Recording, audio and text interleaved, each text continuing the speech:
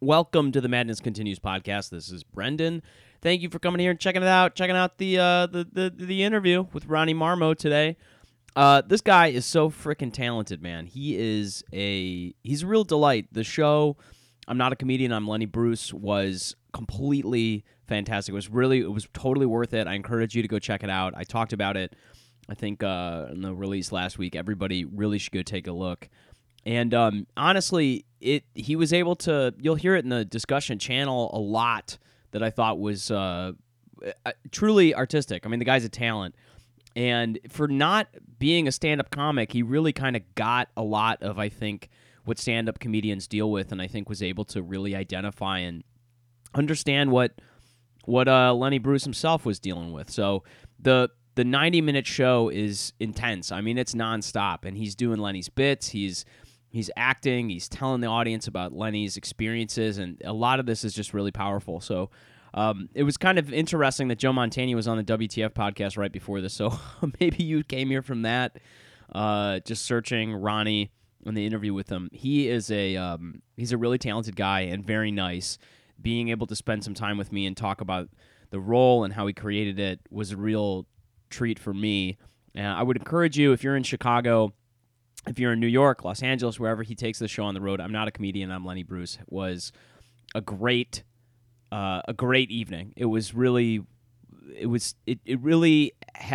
amazing that this happened, 50 years ago, but it's so relevant today.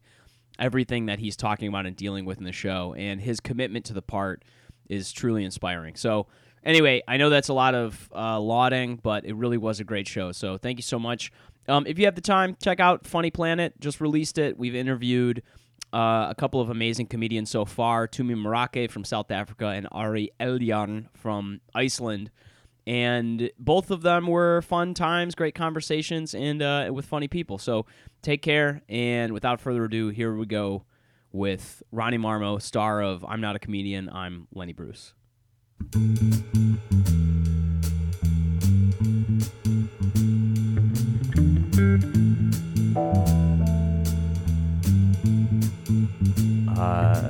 we go. I'm just going to start rolling. Name of the podcast is The Madness Continues.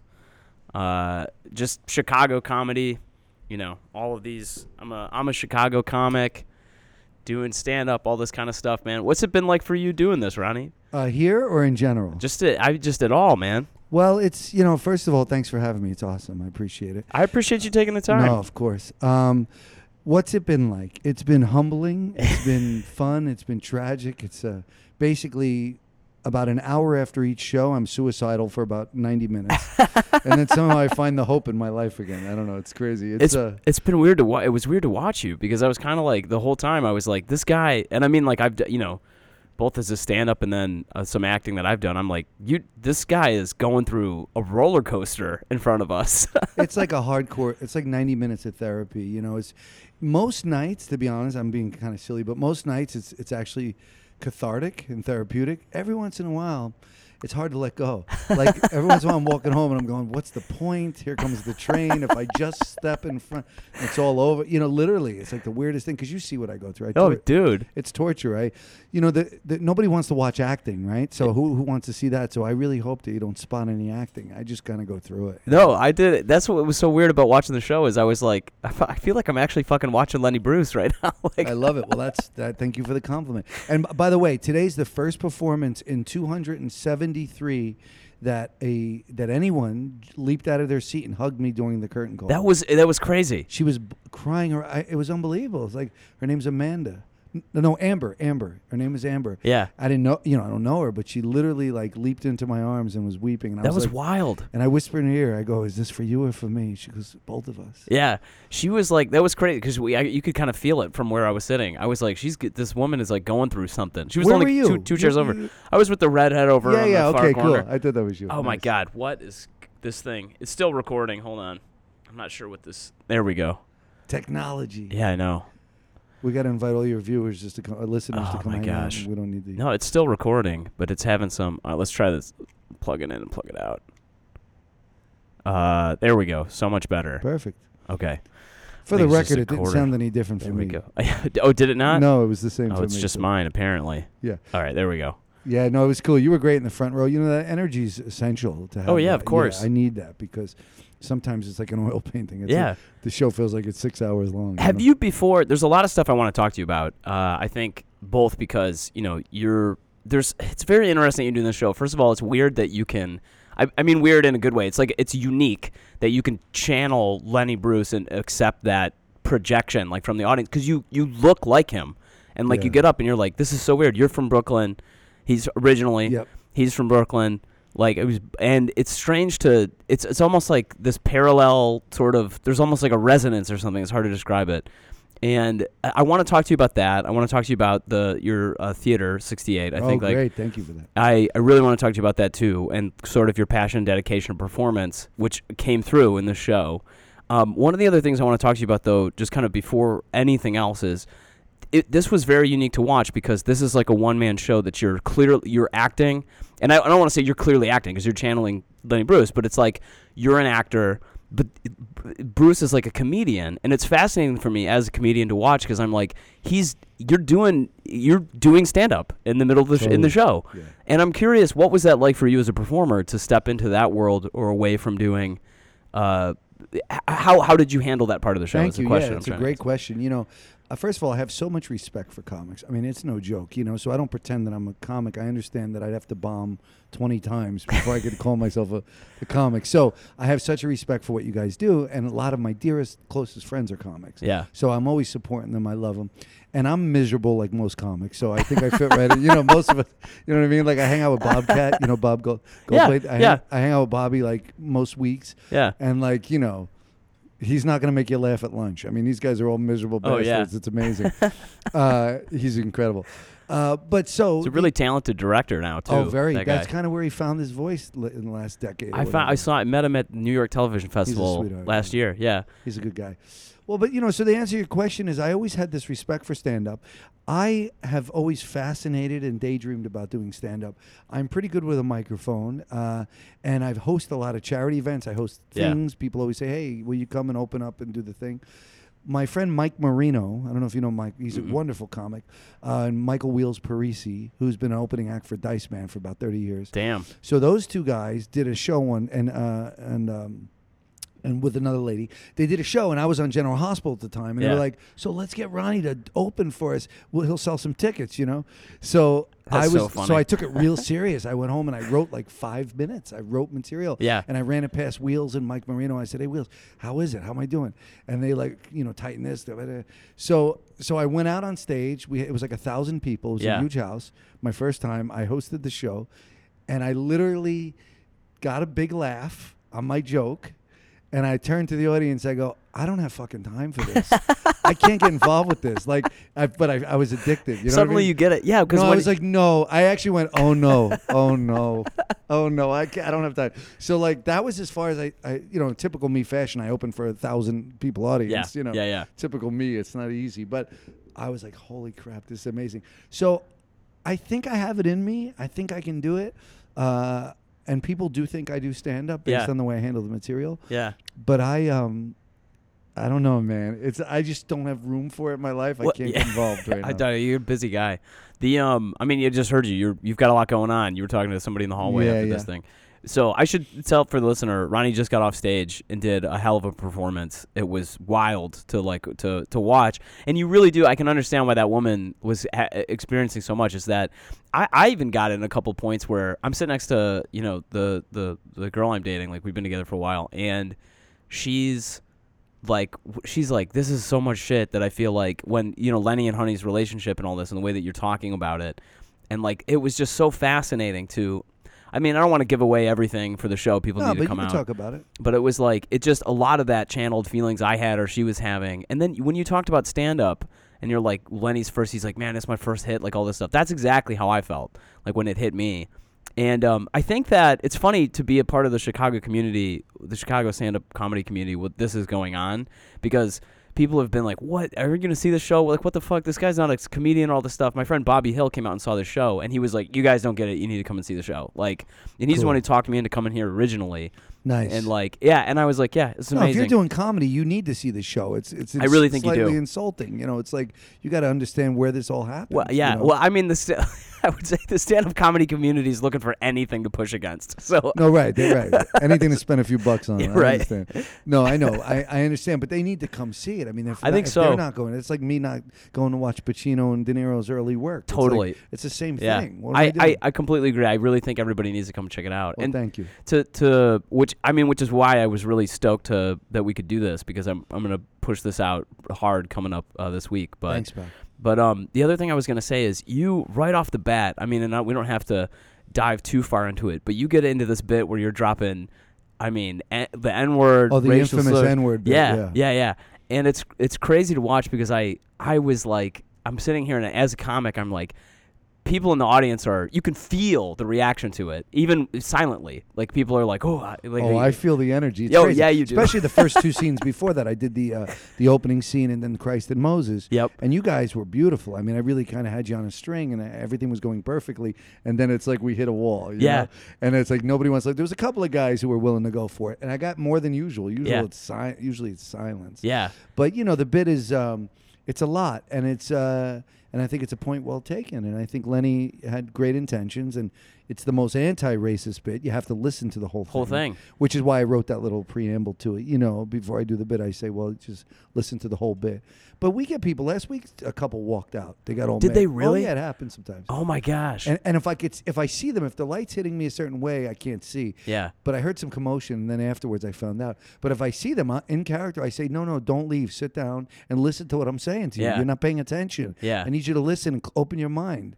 I'm out of my mind. Yeah. I chase people out the door. No, but it's great, because I feel like that more than anything else, as a comedian watching that, I was like, I relate to this so hard, because there is a proclivity for audiences. We talk about this on the pod all the time, because I interview lots of different people, but I interview predominantly comedians, and we talk about it all the time, where it's like the audience, for some reason, and it's exactly what Lenny would talk about. The audience would react to the exact words he's saying versus the use of them in terms of the meaning he's trying to get across. And that's like the subtext of the entire thing. And I think it's like a real artistic moment to have, I'm as a performer, it blows if anybody's ever leaving the theater. But it's almost like a perfect artistic moment in the sense that it's like, this is exactly what this is about. Yeah, exactly. That means it's reaching people, and theater has the power to move people and change people and make you think, at least, and have a conversation.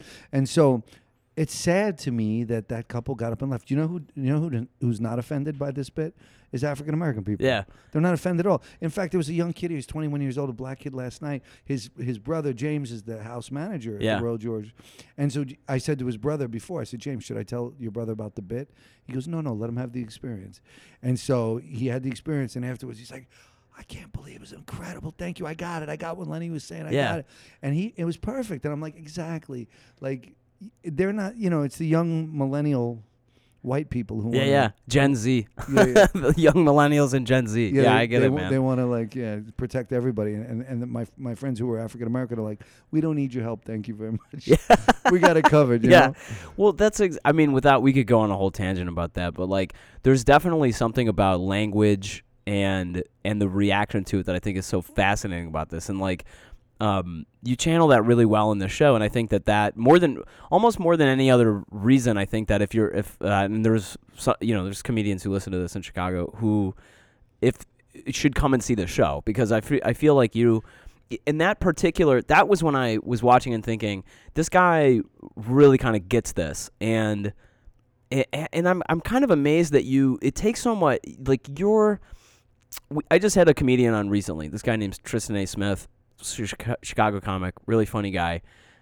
He's very vulnerable on stage, and he's willing to go to places and say things that make people uncomfortable because they're just true and they're difficult. And watching you do that, I was thinking, how does Ronnie? And I want to ask you this question: that takes a certain kind of bravery. Where does that come from, or how do you do that? Because I think if I had to do that bit. Like, I don't even know if I could do that bit. You know what? I do it with the most. Here's the answer. First of all, I don't want you to act like I don't want you to think it's been smooth 273 performances. I mean, Yeah. I lost lots of sleep. There were nights I did half the bit and chickened out. Really? Yeah, I used to get really nervous. In New York, we sometimes have I went through a whole journey. I lost a lot of sleep over this bit, and then once I realized and I've embraced it, I know with every fiber of my being that Lenny was trying to do something positive. Yeah. And so and there was one thing about saying that and standing behind it. There's another thing about really coming to terms with it. And I've come to terms with it now. And so I'm no longer afraid to do it because I do it with as much love, as much humility, as much vulnerability as I can do. And the point, and if they just listen, the point I make at the end about the young black kid wouldn't cry, if you call him, the point I make, makes me feel like, and just feels really honest and truthful to me because I feel that way. Yeah. And then I just added the line. It's not in the bit. I added the line, what word offends me? Segregation. Yeah. I heard Lenny say that somewhere else in another context. So I took it and I put it in there. Yeah. And I thought, well, that really closes it out pretty. Close up, that this is what offends me. Yeah. So we could all, we could give power words and that word offends me. And so I think I have to do it. I think I have a responsibility to Lenny, Yeah. and to his foundation, and his fans, that like I can't put tape over his mouth again. Yeah. I can't be that guy. I'm in charge. I'm the one who's doing this. I wouldn't be able to live with myself. So, I know one thing as a performer. Usually, when I'm in fear or I'm nervous or feeling vulnerable, that's when the magic happens. It's never when I'm heady or I think I know better or I think I know how it's going to go. And I'm very, very in the moment when I do that bit every night because I try to be as gentle and graceful as I can and still tell the truth. And to that end, I don't even know if Lenny would do that bit today. He was so smart that he just would understand that I shouldn't do that bit. I'll find some other way to communicate that. Yeah. But he did it, and I'm taking people back to the 50s and 60s. And we're going back in time. Yeah. It's fascinating because there's been I think that there's been a real interest in that time period, and it feels interesting that this is so relevant, like for right now, because there is a weird echo of like things that are going on. We've got this like quasi Nixon president, you know what I mean? But like with this like quasi, strange. I mean, all these reasons I don't even have to go into. It's right. And there's a resurgence of Lenny Bruce right now. Yeah, with Marvelous Mrs. Maisel. Yeah, and also just other. I just keep hearing his name and seeing it. I'm very excited about what's going on. For Lenny, Lenny's sake and his family. It's just wonderful that. So I want to ask you. I want to keep talking about this, and I'm almost afraid that I'm going to ask you every question that every interviewer has ever. Don't worry, I'll find a polite way to get around it. Yeah, there you go. I'm pretty good at that. I'm just curious. In terms of like, Chicago is like a landmark in terms of Lenny's story, so it's really appropriate that this show has done well here, I think. Yes. But I'm curious what, in terms of where you take this across the country. I think that there's like you've done it in a number of places, and I'm curious what it being this character and doing this show in front of different audiences has been like. Thank you. That's a great question. I'm happy to answer it. In Los Angeles, yeah, good one, good question. In Los Angeles, it was, they're not really known as a theater community, although I'm very proud of what we do in our theater company, Theater 68, and also there are about half dozen great theater companies. So there's good theater in L.A. I think there's watered down theater everywhere, including New York, by the way. But there's good theater everywhere. So they were just happy I was doing it. So that went really well. And I was trying to find the piece, find my voice there. It really was the beginning. And so I didn't know what it was or what it could be. And it turned into something wonderful. When I got to New York, they're very savvy, maybe a little too savvy at times, where they come in going, I have to win you over. Chicago, what I'm learning is that, and by the way, I found my voice there too in New York. And then Chicago, when I got here, I found this wonderful theater community show up, and they bought the ticket, which is already flattering, believe me. I don't take that for granted. And so they buy a ticket, they come, and they're ready for an experience. Yeah. And so they walk through the door. I feel like they're rooting for you. I feel like they're open. I feel like they're ready to go. I mean, it's just a different energy. And so it has been really different in all three spots. And I was nervous because Chicago, sadly, still has a bit more of from what I've heard, and I mean, I'm not the authority on this, but more of a racial divide here. Oh yeah, it totally does. Yeah, as opposed to L.A., New York. It's way more tension. Yeah, so that's why even my awesome advertising and press group was concerned about the N-word. They're like, "Are you sure you're going to do it?" Yeah. I said, "Yeah," because and they woke me up to the idea of that, and now I realize that because I've had people laugh for the wrong reason during the N-word bit, and I stop. Yeah. It happened to me. Really? Yeah, and I said, no, don't laugh. You're laughing At for the the wrong wrong reason. Yeah. I know why you're laughing. I don't appreciate it. I've said that. Yeah. Because I get this sense like, hillbilly going, those N-words. No, we're not doing that. Yeah, You're not listening. You're going to leave here smarter than you came in. So and this whole audience is going to pressure you into doing it. Yeah, and I'm not afraid because if I'm going to stand behind Lenny Bruce and what he was trying to say, then I have his back. Yeah. Completely. You do some improv in the show and mess with the audience, which was like, I feel like we heard like, I just kept thinking, he just, is he going to sing? Is he going to dance? What is this guy not going to do in the show? And you kind of do sing in the show a little bit. A little bit. I don't sing, but he used to sing that song. Yeah. I actually made a creative choice. Joe and I decided to make it more spoken word. Yeah. We're talking about the famous All Alone bit. Yeah. Which you could see you could get that on YouTube, the Steve Allen. Yeah. So, but I'll link that in the show notes. I sing a little bit in it, but we decided it was just more relevant to just kind of make it more spoken word. Sure. Because when Lenny did it, it was a funny bit about some girl. Yeah. But in the context of my play, I made it about honey. Oh, yeah. So it just has so much more meaning and gravitas. It's so much like, so it's more, I think it means more in the play than he intended. Oh, yeah. And it's kind of the moment of the heaviness of like the third act starts like really coming through where you're like, oh man, this is. Well, that's right at it's funny you said it. It's right at the end of the second act. Oh, yeah. That comes right at the end of my second act. If I showed you the script, you would see exactly where it's split up in three. You'd go, oh, that makes sense. Yeah. So the end of the honey stuff is right there after the car accident and all that. It's insane, And so, yeah, in fact, All Alone might be my favorite thing I do in the show. I know it's crazy to say, but I just always feel like so in his life in that moment. Yeah. I feel really swept away in who he was. Well, you kind of create a space that all of us kind of occupy, I think, when you do it. Like, and it doesn't sound strange to me at all. I think if I was acting the play, that might probably be my favorite moment it's too. It's heartbreaking to think that, the whole thing is really subtext because every word he's saying, he's feeling the opposite. Yeah. I mean, he's really, and he's really going through it, and he's, I don't know. It's a great bit. It's one of my favorites. I mean, it's like, it was one of the first things I chose to be in the show. I was like, okay, that's going to be in the show. I don't know where. It was kind of like putting it together, So I think it holds up beautifully. So, but talk about the crowd work section of the show for a little bit. It seems like you were really, as every moment I was just watching your face. I'm like, I think he really likes this. Like, and that's what I said about being good with a microphone. Like if you hand me a mic and say, Ronnie, we have to raise $20,000 tonight. I said, give me the mic. I'm going to take care of it. Yeah. So I'm pretty good with that. It's like a thing. I don't know what that's about. I'm really good at.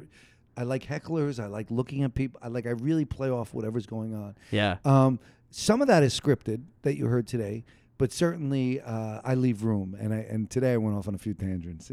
So it's fun. It's I want people to really feel like I want this show to be so overwhelming that when they leave, they go, I don't know what happened. Yeah. I can't explain it.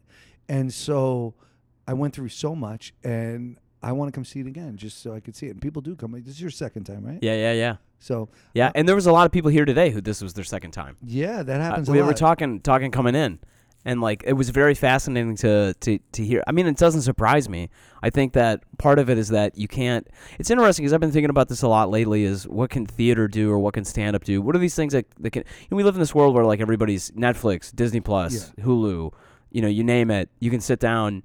This show has to compete with thousands of other things that any of these people could be doing with any of their time. And not only did they come and see it once, a lot of them, like myself, came and saw it again. And that's why, honestly, not to get too sticky, but that's why I leave every bit of my soul on the stage. Because I am very clear that people have other things to do and other choices. So if people like buy a ticket and then they get in their car and they drive down here or take a train, like I don't take that lightly. I think it's... Well, you were, even after the show, I mean, every single person is coming by and like taking photos with you and like and I was thinking to myself, I'm like, man, he is really given 110% of him to this and himself to this thing. And like, and I could see a lot of these people especially at this show, I was like, I was telling the girl I was with tonight, I was like, there's so many of these people are going to be talking about this, because it's funny that like after after the first time I saw the show, I remember thinking, I feel like I got exactly what I thought I was going to get, but I got all this stuff that I didn't expect I was going to get either. And that's the stuff that a lot of these people are going to be talking about as they're going to hold on. And I'm sorry for the listener if I'm being vague, but that's kind of why you got to come and see it. Well, no, it's cool. I mean, it's a lot. And you know what's beautiful about this show is that we go on such a ride. It's hysterical. It's tragic. It's heartbreaking. It's funny. It's deep. It's all of it. And it sometimes moves between those very quickly. Yeah, no, definitely. I take you on a ride, and that's why sometimes I don't get laughs with something that I could, because you're still stuck on a moment we had 2 minutes ago. Yeah. So I know that. And so that's why I've done it 273 times is because it's such a beast and it's so humbling that I've never nailed it yet. You know, I don't know. I hope I never get good at it, you know, because I might put it down. That's wow. I'm going to have to think on I hope I never get good at it, because I might have to put it down. That's amazing. You know what I mean? Yeah, yeah. That's how I feel about this play. There are nights it feels like it's 5 hours, and there are nights it feels like it's 4 minutes. I thought that in the middle of the show. I mean, didn't want to, because we were sitting so close this time, but I remember I was going to turn to her and be like, yeah, he's got to be. He's running a marathon, like, and he's not only running it, he's sprinting parts of it.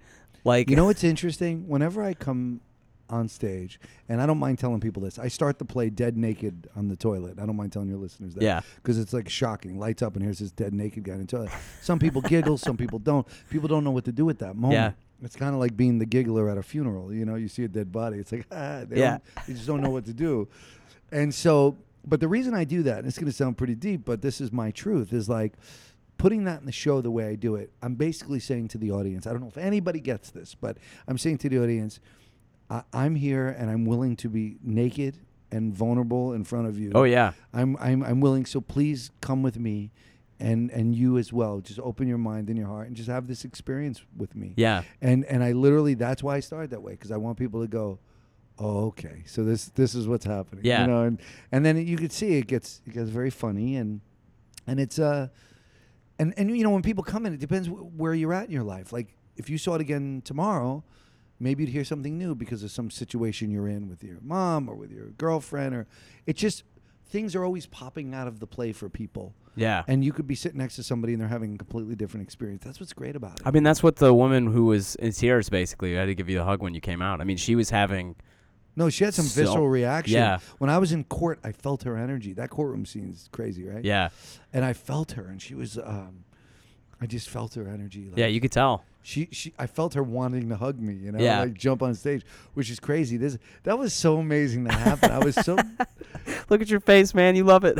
I was so taken, you know, yeah. because it was so like genuine. Like she just couldn't not. She leaped in and jumped on I got stage. a new benchmark for how I can measure my stand-up set, is if I get a woman to try to be like, like after No, the you show. need a woman crying. Yeah, yeah, if I could do that. Yeah, that's good. That's really. I mean, I made women cry for the wrong reasons every I'm stand-up sure. before. But. I have once or twice for myself.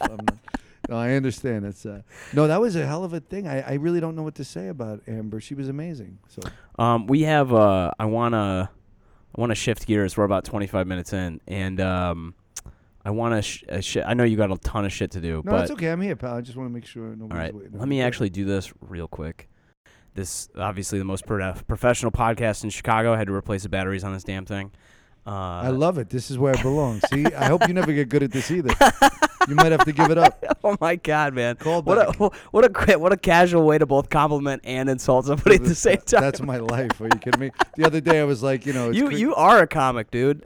The other day, like literally, it's like all these great things going on. It's my birthday. I'm getting all these calls, all this love, and then I get a root canal. I had to go to the dentist. I'm like, and that's my life in a nutshell. It's like just when you got the thing, they knock you. That off like you come out, yeah. You're like so. That's okay. Things are going really well. Something's bound to happen. Exactly. Yeah. That's my life. That's so. It's like you're like it's like a Ziggy comic or something, man. You are. You're bound to be a comic. So I was going to ask you about the Theater 68. The story of how this came together, where you had 68 cents in your bank account.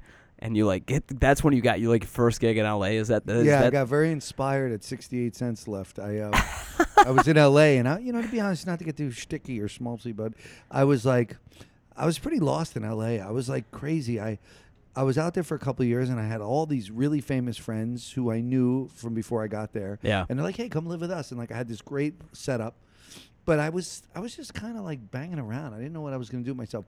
And then I had 68 cents left, and I got this really big job, huge job. It was called Deuces Wild. Yeah, yeah. And I pulled together this group of friends, and I'm like, "Hey," just before I got, I was like, let's meet on Monday nights. Let's do some scene work. Let's keep each other accountable. I can't afford class. None of you can afford class. Not to mention, I was in 2 classes that were like, it was like bad therapy. It Oh my wasn't God. it was like you could be in the wrong hands as an actor. Yeah. It's really dangerous. So there are some people who are meant to teach in this world, and there's some who got one great credit and don't want to work at the macaroni grill. So they go, let me get 12 schmucks to do my class. To get together. You know what I'm saying? You gotta feel your feelings But in I the had, scene. oh come on, But then, there's value in that. I actually have a weird theory, and I won't get too far into it. I don't even think talked about it publicly, but I don't think you can teach. Don't worry. This is only 12 people. Well, good. That's good. I'm moving up. I actually don't think you could teach acting. Yeah. I don't believe you could teach acting. Yeah. I believe that you can teach somebody. If you have the right teacher who speaks your language, they can help you figure out some stuff about you and how to communicate material.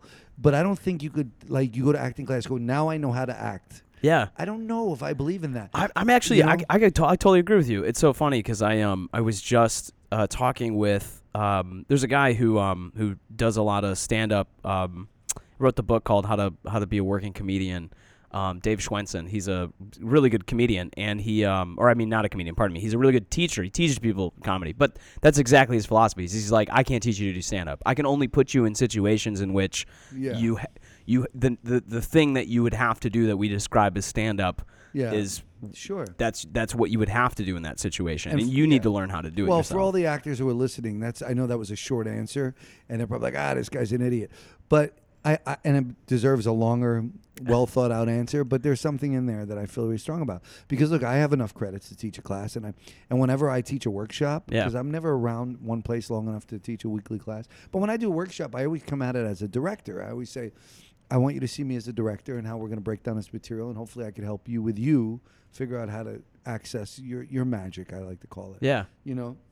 And so, but anyway, I don't know how we got there. I apologize. It's fine. This is the whole point of this thing. Oh, okay. Well, like, how do you access? So, like, let's talk about. I mean, this is maybe going to go deep, but how do you access? When you're doing Lenny or something, like, how do you even when you were not necessarily when you're on stage tonight? I mean, like, but when you're even beginning to try to access that character, where do you find that inside of you? I mean, maybe that's too big of a question to capture in here. It's not too big. I don't. This is going to sound strange to people, but I don't do a bunch of prep.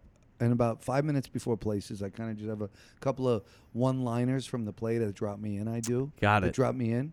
And then really the thing I say to myself before I go on stage, and then what I do for 90 minutes is, it's going to sound silly, but I basically just say, I ask Lenny and my mother to look out for me. Yeah. I ask them both to kind of help carry me. And then I say to myself as I walk on stage and sit on the toilet, I say, just nice and easy, nice and easy. And then when I sit there, when it's nice and easy, it goes great. Whenever I'm full of angst or I got something go to, and so I can't tell you how many times during a 90-minute performance, because I'm alone, I recommit. Yeah. All the time. Yeah. I'll think, that scene was horrible. Meanwhile, it's no different. Doesn't look any different to the audience. And then I was like, and there's no fucking place for you to hide, man. No. I just take a deep breath and I go nice and easy, and I do that. And when I'm really lost, the two things I do for myself, and I don't mean lost with the words, I mean I'm just not here. Yeah. I stop myself, and you'll never notice, and I just say to myself, listen to the words, and then listen to yourself. And if I do those two things, it opens up. I say, listen to the words I'm saying, and then listen to myself and follow. I believe, as an actor, that what separates a good actor from a great actor is someone who will follow their instincts. And I think if you rely on your instincts, that's where your magic lives.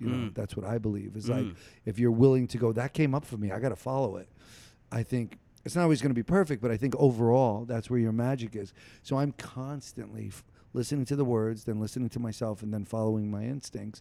And it's a moment-to-moment thing. Well, you see, I really am moment-to-moment. Yeah, dude. I mean, that was what so all of that, nice and easy, me recommitting. Listen to your instincts. I feel like I hope people are listening with like a little notebook that they can like toss all this down on, man. That's really good. Yeah, that's what I do, and that's really helps me because when I get too actory or I got to, dead puppies, or my mother in a casket. Oh my that God. stuff doesn't make me upset. It doesn't feel real to me either. It has to be nice and simple. Like I don't know what it is.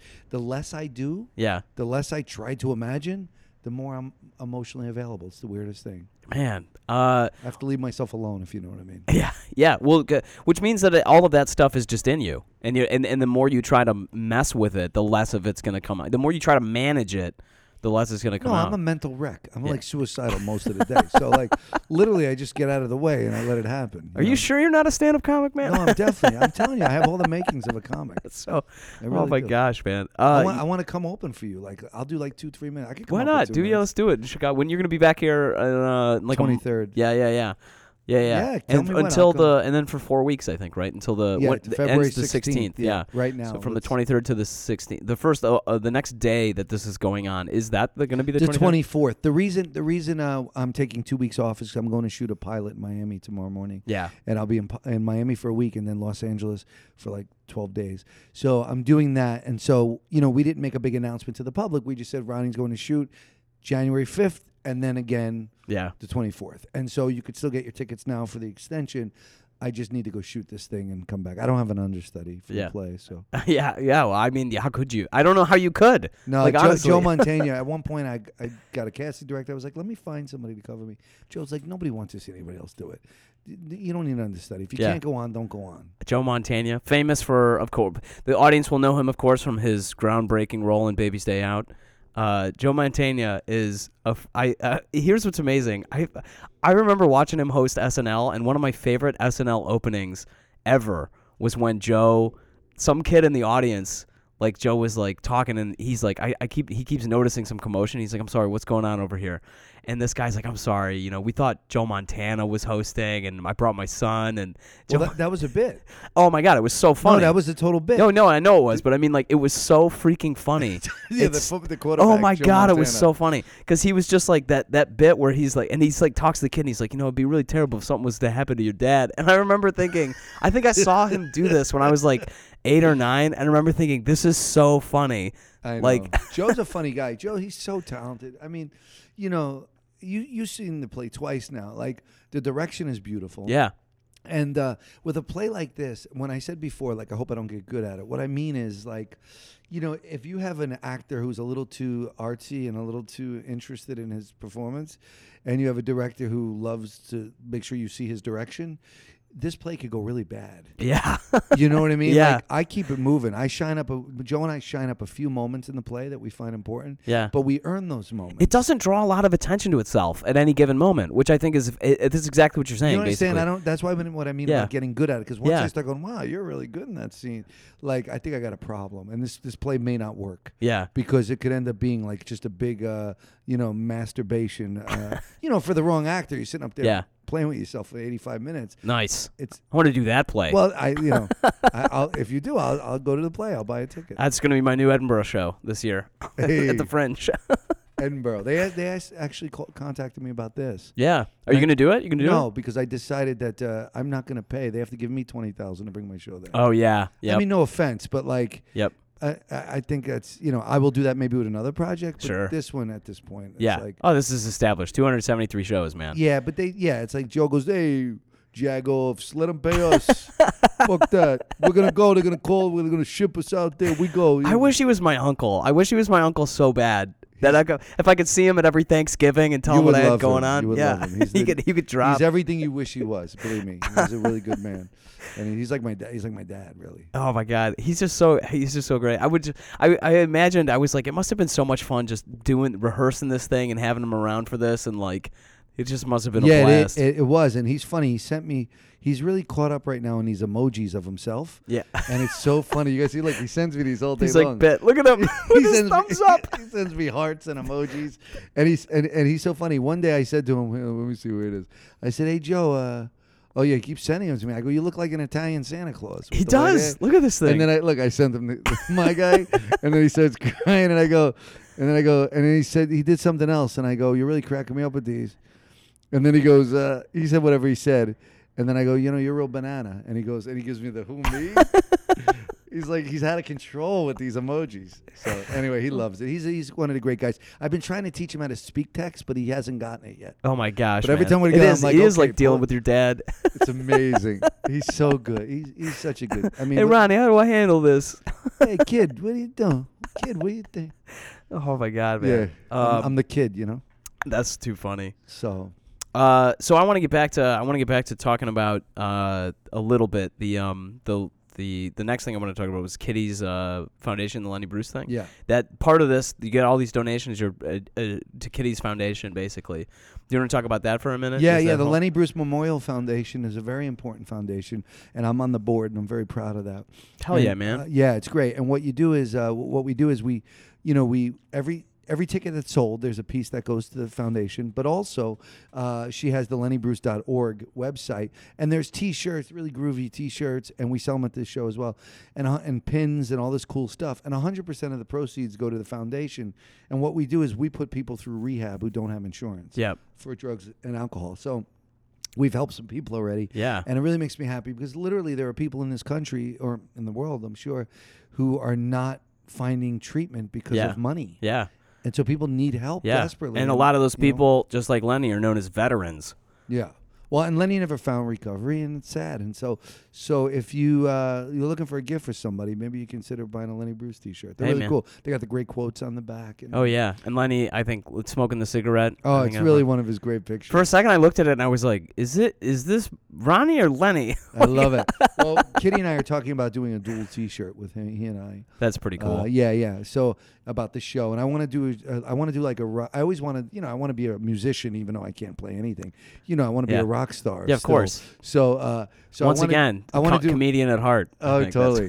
So I want to do a concert T-shirt in like all the cities we do eventually, so I could be like, I got a concert T-shirt. Yeah. What is the next step? So okay, for this project, you have a ton of shit going on, but what for this project?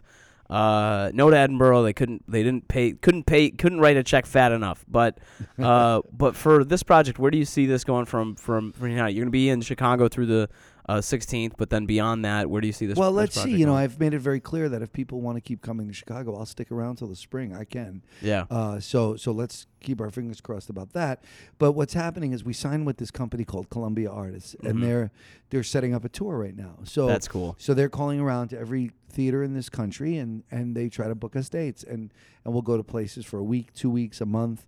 There's talk right now about San Francisco, which is obvious for this show, Boston and Seattle. Yep. But then they're going to set up a tour, and I don't think the actual like consecutive tour probably will start around the fall. Yeah.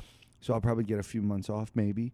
We'll see how that goes, and then ultimately, I think I'd like to end up at colleges because I think this would be a big controversial piece. Wow, would it? Yeah. Yeah. So I'd like to end that's big. Yeah. That's how this becomes big time national news. Yeah. Because I could see that. Yeah. Wow. That's a great idea. Yeah, I want to do that, and I feel really strong about that. So we'll find our way. And then maybe if it goes really, really well, we'll end up in Vegas someday, and we'll just sit there for 10 years. and then I'll recast myself. I told Joe, I said, Joe, if I'm doing this in 20 years, pull me off the stage. He goes, if you're doing this in 2 years, I'm pulling you off the stage. Okay, Joe. So I was like, yeah, like give it up, Ron. How did you get him, by the way? How did you get Joe?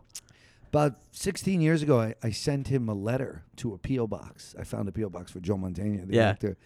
And I had a script I wrote called West of Brooklyn, and we ended up making the movie. And I wrote him this long letter saying, I'm an Italian-American actor, and I love your career, and I appreciate you, and would you consider giving me a shot, read my script and be in my movie, And like 2 days later, he called me. He says, Joe Mantegna, I read your script. I think it's great. You want to have lunch? And I said, yeah, and we got together, and he goes, okay, I'm in.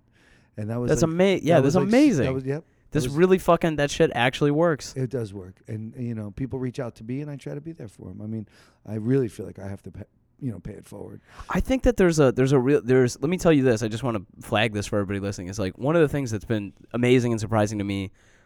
I just want to say surprising slightly because we live in this world where like everything seems like crushing and overwhelming and overbearing and like it's difficult to do any given thing. But like, I'm launching another podcast called Funny Planet. I just like exploring stand-up comedy around the world. I've done comedy in Europe, Canada, the United States. Not outside of that. I really want to do it in Asia and Africa really badly. But I decided to start reaching out to these comics from like all over the world, and some of the most famous comedians from their own countries have decided they're sure I'll do the podcast. Sure. And that's Sometimes and then what you they just said. have to ask. Yeah, what they said is exactly what you just said. Was just they're like, yeah, I'm happy to pay it forward. Like it's people have helped me and taken the time, and I'm happy to do that. I think it's really cool that you just said that. Thank you. Yeah, that's how I feel. And I try to do just that. I really do. So.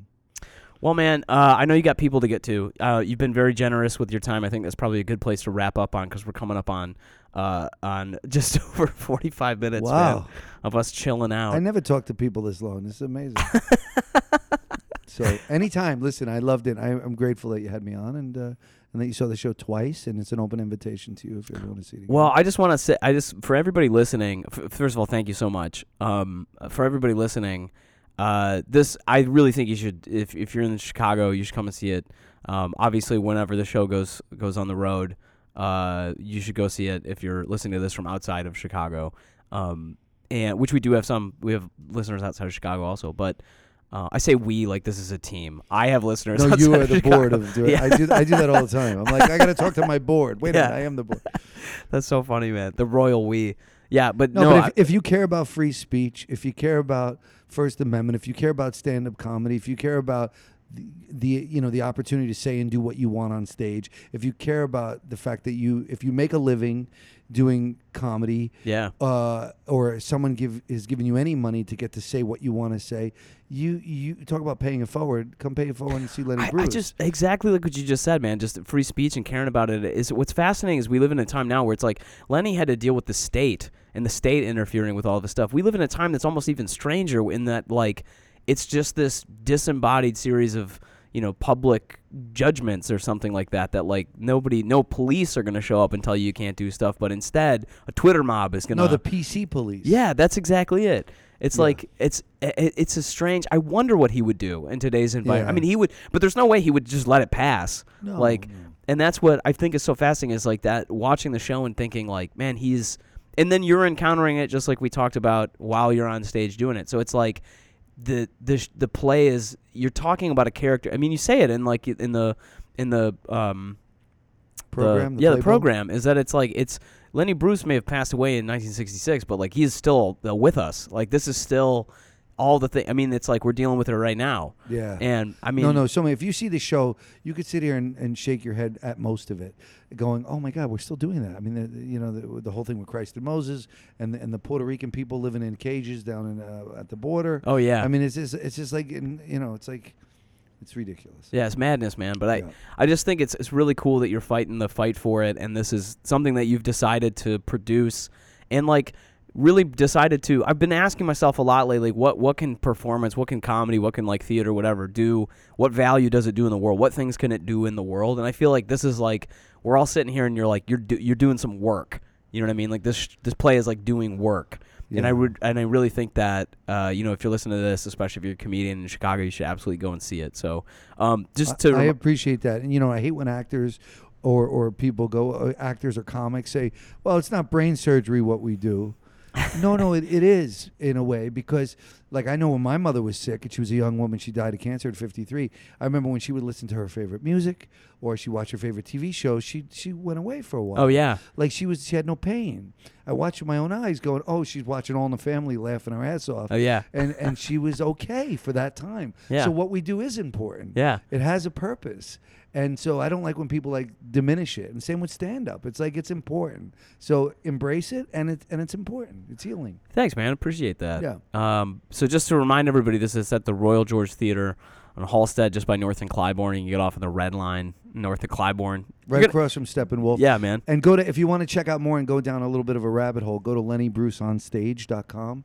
Lenny Bruce on Stage, and that's where you get the tickets, but you also will see a bunch of videos, read all the reviews. We've gotten many love letter reviews here in Chicago. Yeah, by a lot of really like people who know good shit and are saying it's good. So I feel like it must be very satisfying, by the way, that like whenever you get that kind of stuff. Once again, I really can't give it too much attention. Yeah, because I don't want to get good Let at it this. give it. So man, this is just great. I'm grateful, but I don't have them hanging on my wall in my apartment. You know what I mean? I don't read myself quotes of myself. But I'm grateful. But it's better than the bad ones. Although we did get one shaky one in Chicago, and that was the one I posted on Facebook. Oh, that's so great. And guess what happened? We started. It actually was very serviceable because people wanted to debate that. I know I've been like I'm like trying to wrap this. I've been right, trying to wrap this up, but like, yeah, dude, I just want to. You have a great time. Take it easy. Thanks for sitting down with me. Anytime. Take care, Ronnie. Thanks, pal.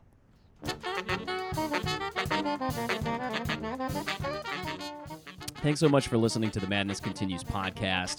Once again, this is Brendan Lemon. If you liked what you listened to, please take a minute to like, to subscribe, to give us a rating. It really does mean a difference. I say us like there's more than one person doing this. It's just me, everybody, so every little bit of support you can lend would be really appreciated by me. If you want to share this podcast, it would really, really, really mean a lot to me. I hope you come back. I hope you listen and check out the other podcast I produce, Funny Planet, where we talk to different comedians from all over the world about what they're doing and how they are funny in their own cultures. You can learn a thing or two and you'll have a laugh too. Anyway, take care. Take it easy. We'll see you here next time.